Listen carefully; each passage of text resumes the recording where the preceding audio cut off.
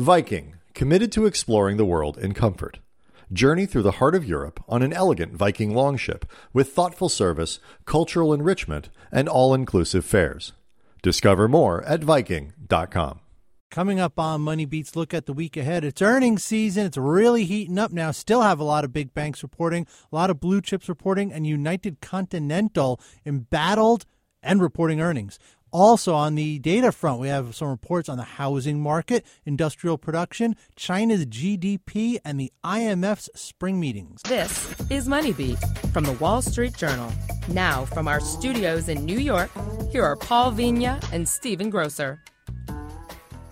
Hello, everybody. Welcome to Money Beats Look at the Week Ahead. I am Paul Vigna.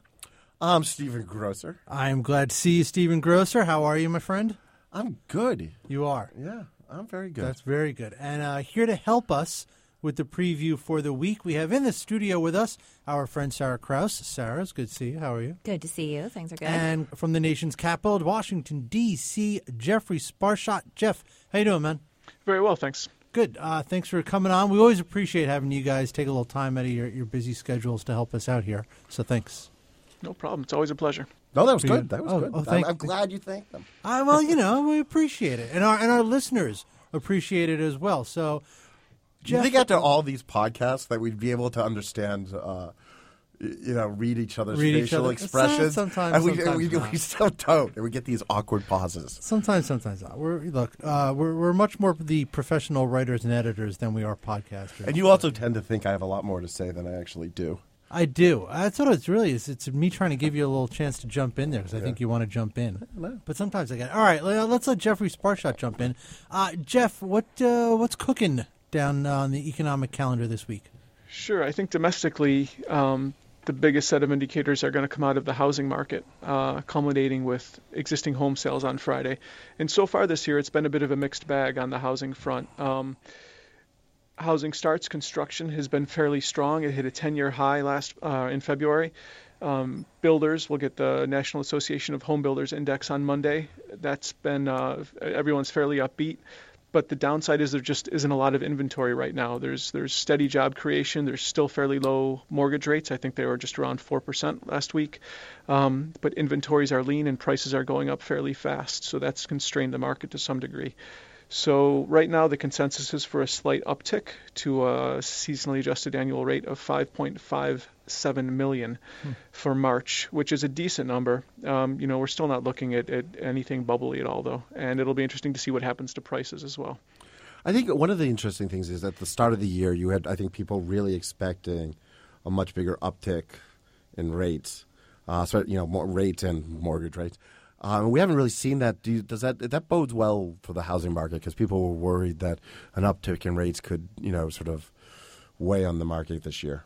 It definitely should. And in fact, they've been Freddie Mac does their survey every week. In the last couple of weeks, it's actually gone down. It's down to 4.08% for a 30-year fixed with I can't remember how many points.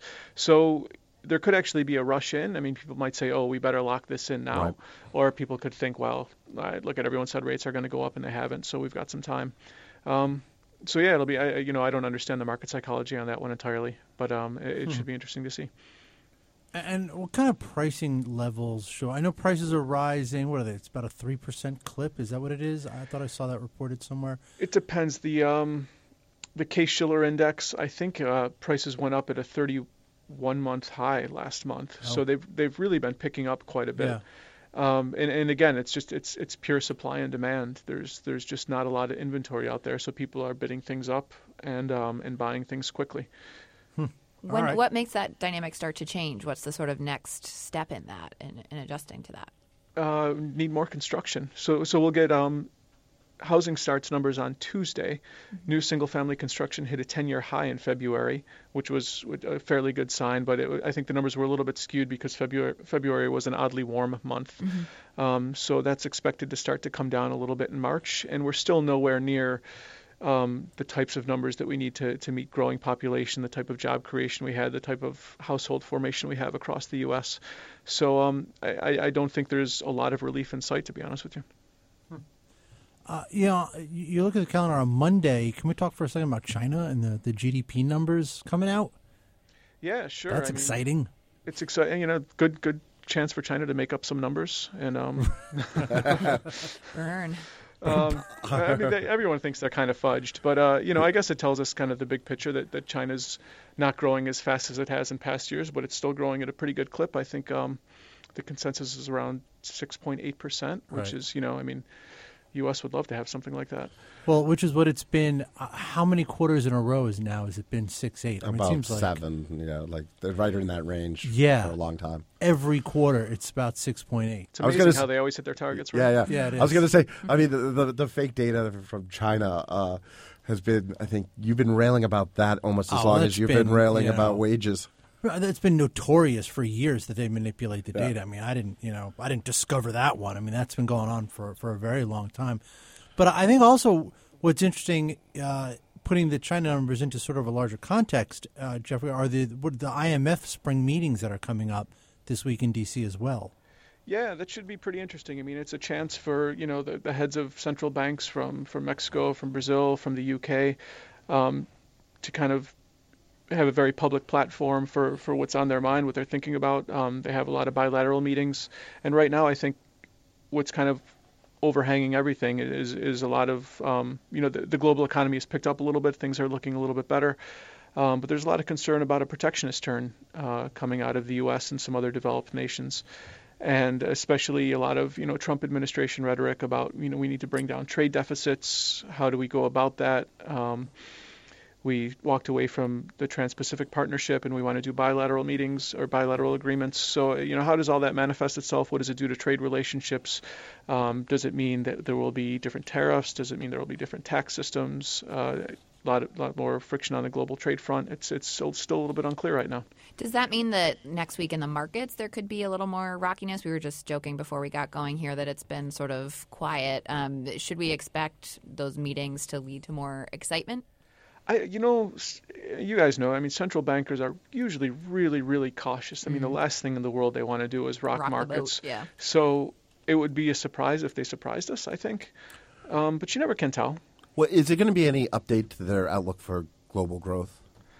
I don't know if the IMF or World Bank are going to release projection numbers. A lot of times they do around these meetings. They have a pretty limited effect on markets. It just kind of captures the broader sense of we're not doing as good as we can, which seems to be the long-term theme. The reason I was just asking is it is interesting as we came into this year, everyone expecting the growth to really pick up in the U.S.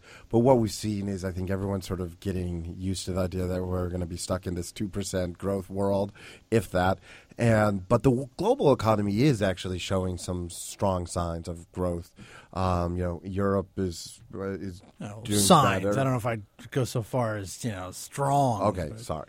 Signs of growth after years of not growing. No, but and China's stabilized. Things are looking up globally for growth. That's what I would say. Yeah, economic growth. And that could actually, not being terrible overseas could actually be a nice boost for the U.S. Right. I would say also in the last couple of weeks, just talking to investors on the ground here, there's been a lot more talk about, hey, let's look outside the U.S. For a long time it was, we're staying in the U.S., slow and steady. That's where we want to be. And now it's, hey, how about Europe? Or, hey, let's look to emerging. You're right. Europe especially, I think, is interesting from an equity standpoint because the U.S. has been valuations are rich in the U.S. and right. Investors are very concerned about whether the growth is going to appear here. Europe is showing signs of growing, but their stock market has been so beaten down. We've heard, that the valuations are good there. It was the whole Tina thing, right? Yeah. There is no alternative. Like that's everything else in the world looked bad, so you have to invest in the U.S. even if the U.S. looks mediocre.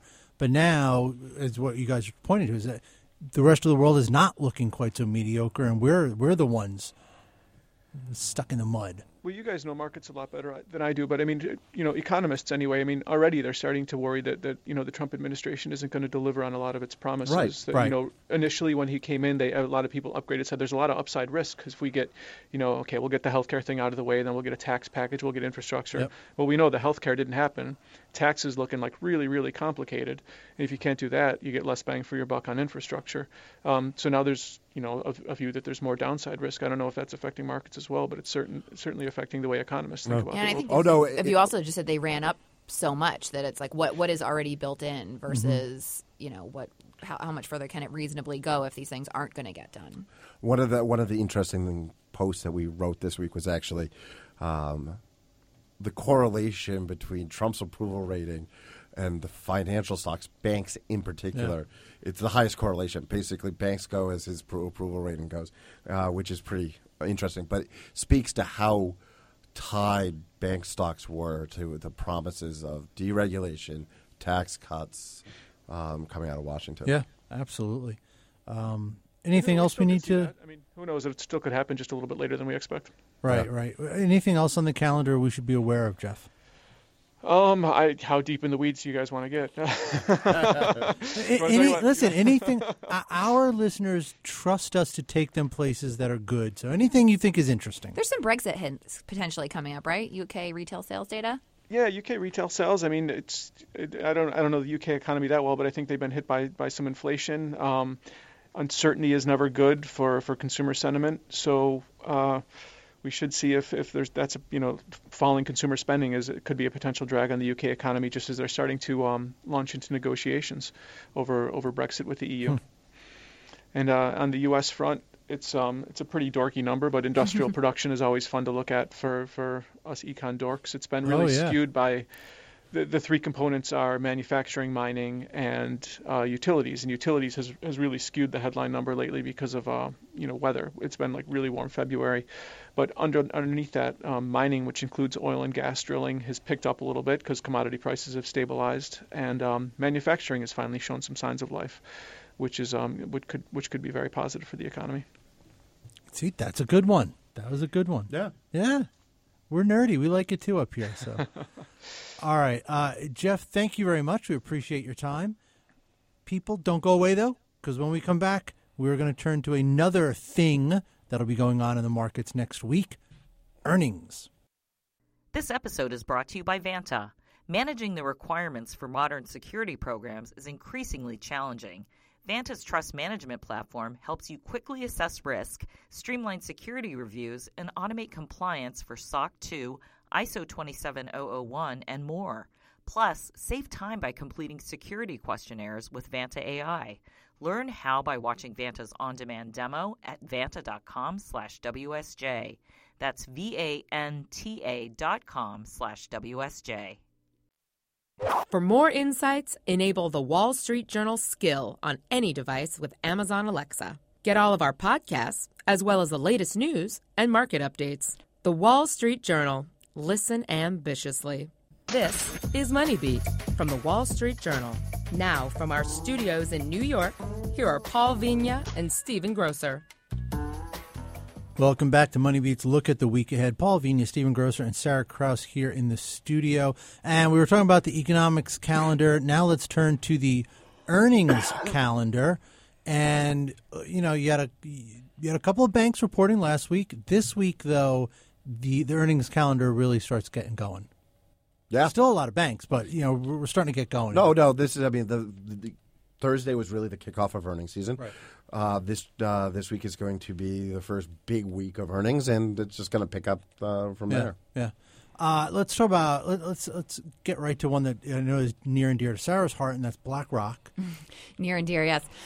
Yes, BlackRock reports coming up on Wednesday, and I think it'll be interesting to see, what their flow patterns are, and it may sort of be a sign of what's to come for some of their rivals. I mean, obviously, the first quarter of this year was very different than what we saw in markets in the first quarter of last year, and asset managers tend to be sort of tied to what's happened in broad markets. But, I think you would expect to see pretty good flows into their exchange-traded funds, their iShares unit, and probably less so on the active stock fund side. That's something that they announced recently they're trying to fix.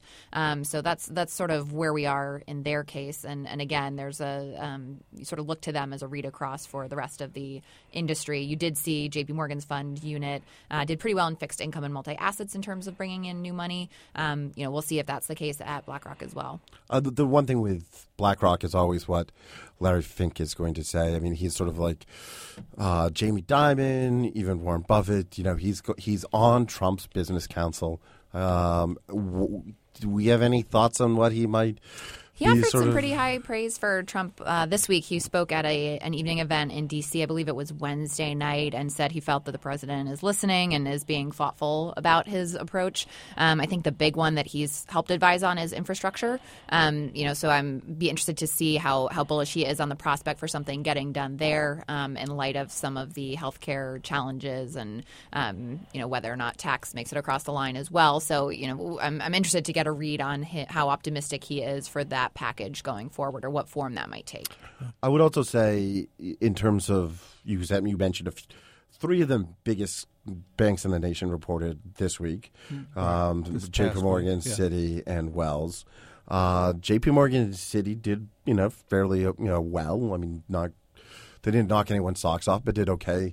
Market was less than impressed, but they were boosted by trading. Mm-hmm. That bodes well for Goldman Sachs and Morgan Stanley, which report this week. Goldman Sachs on Tuesday. And then there's Bank of America's reporting. Bank of America should get boosted by trading as well. But some of the other things that sort of why bank stocks sold off yesterday was they didn't get the benefit in the first quarter of a lot of these pro-growth Trump policies. Mm-hmm. Fed that was raising rates. And so that seems like that, Bank of America could sort of suffer a similar fate. And, so you have big banks reporting, a lot of blue chips. American Express is there, Visa, IBM, Johnson & Johnson. But what I think is probably going to be the most interesting earnings report, and it will almost have nothing to do with their earnings, is United Continental on Monday. And specifically anything that comes up on the conference call, anything they say in the statement. They have suffered such a PR black eye the last week or so. And, the whole airline industry is really under the microscope. That's going to be very interesting. Well, yeah, and it actually comes at an interesting time, too, because there's also, from the politics of, people flying to this country to higher oil prices. Sure. These have a lot of expectations of, that could be interesting. But you're right. That's going to be overshadowed by this. And United struggled. How many quarters now is it they've been down? I don't know. I think they've reported declining earnings for 4 or 5 straight. On top of that, airlines are supposed to be the worst performing group. I think the earnings from a year ago are supposed to fall 50%. Wow. Largely, that's got to be due to oil, which was in the first quarter of last year down to its all-time, to historic lows, under $30. I think the sort of overall summary of this earnings season, though, is will it support where stock prices are right now? That's what we've been sort of waiting for an answer on. And so it'll be interesting as this plays out. We got a little teaser this week, but really next week, I think, is when the rubber starts to hit the road and you start to get a meaningful read. 6%. Of companies have reported. We've gone from 9.1% expected growth to 9.2%. Well, and I think the interesting, and I know we have to wrap this up here, but the interesting dynamic, Sarah, now that you bring it up, is going to be, I think at one point people thought we're going to have great growth because of all the kind of pro-growth stuff coming out of Washington and earnings. Now it's kind of, we're not getting all the great stuff out of Washington. Will earnings help us? Maybe earnings will help. So I've been sort of a little bit of a skeptic on earnings just because this quarter's really big bump is largely coming from oil. Right. The rebound in oil prices, which makes it go from 5 to 9. That's 4 percentage overall points. GDP growth. And then the other big contributor is financials. And first quarter of 2016 was a bad quarter for banks. Right. Goldman said, we are pressured across all our business lines in the first quarter of 2016. Revenues were tumbling. So they're all getting a bounce back, but they're bouncing back from real lows. Right. So there's a lot to keep an eye on. Sarah Krouse, thank you very much for joining us. Thanks, guys. Everybody, thank you for listening. We'll catch up with you soon. WSJ Podcasts. Listen ambitiously. This episode is brought to you by Vanta. Vanta's trust management platform helps you quickly assess risk, streamline security reviews, and automate compliance for SOC 2, ISO 27001, and more. Learn how by watching Vanta's on-demand demo at vanta.com/WSJ.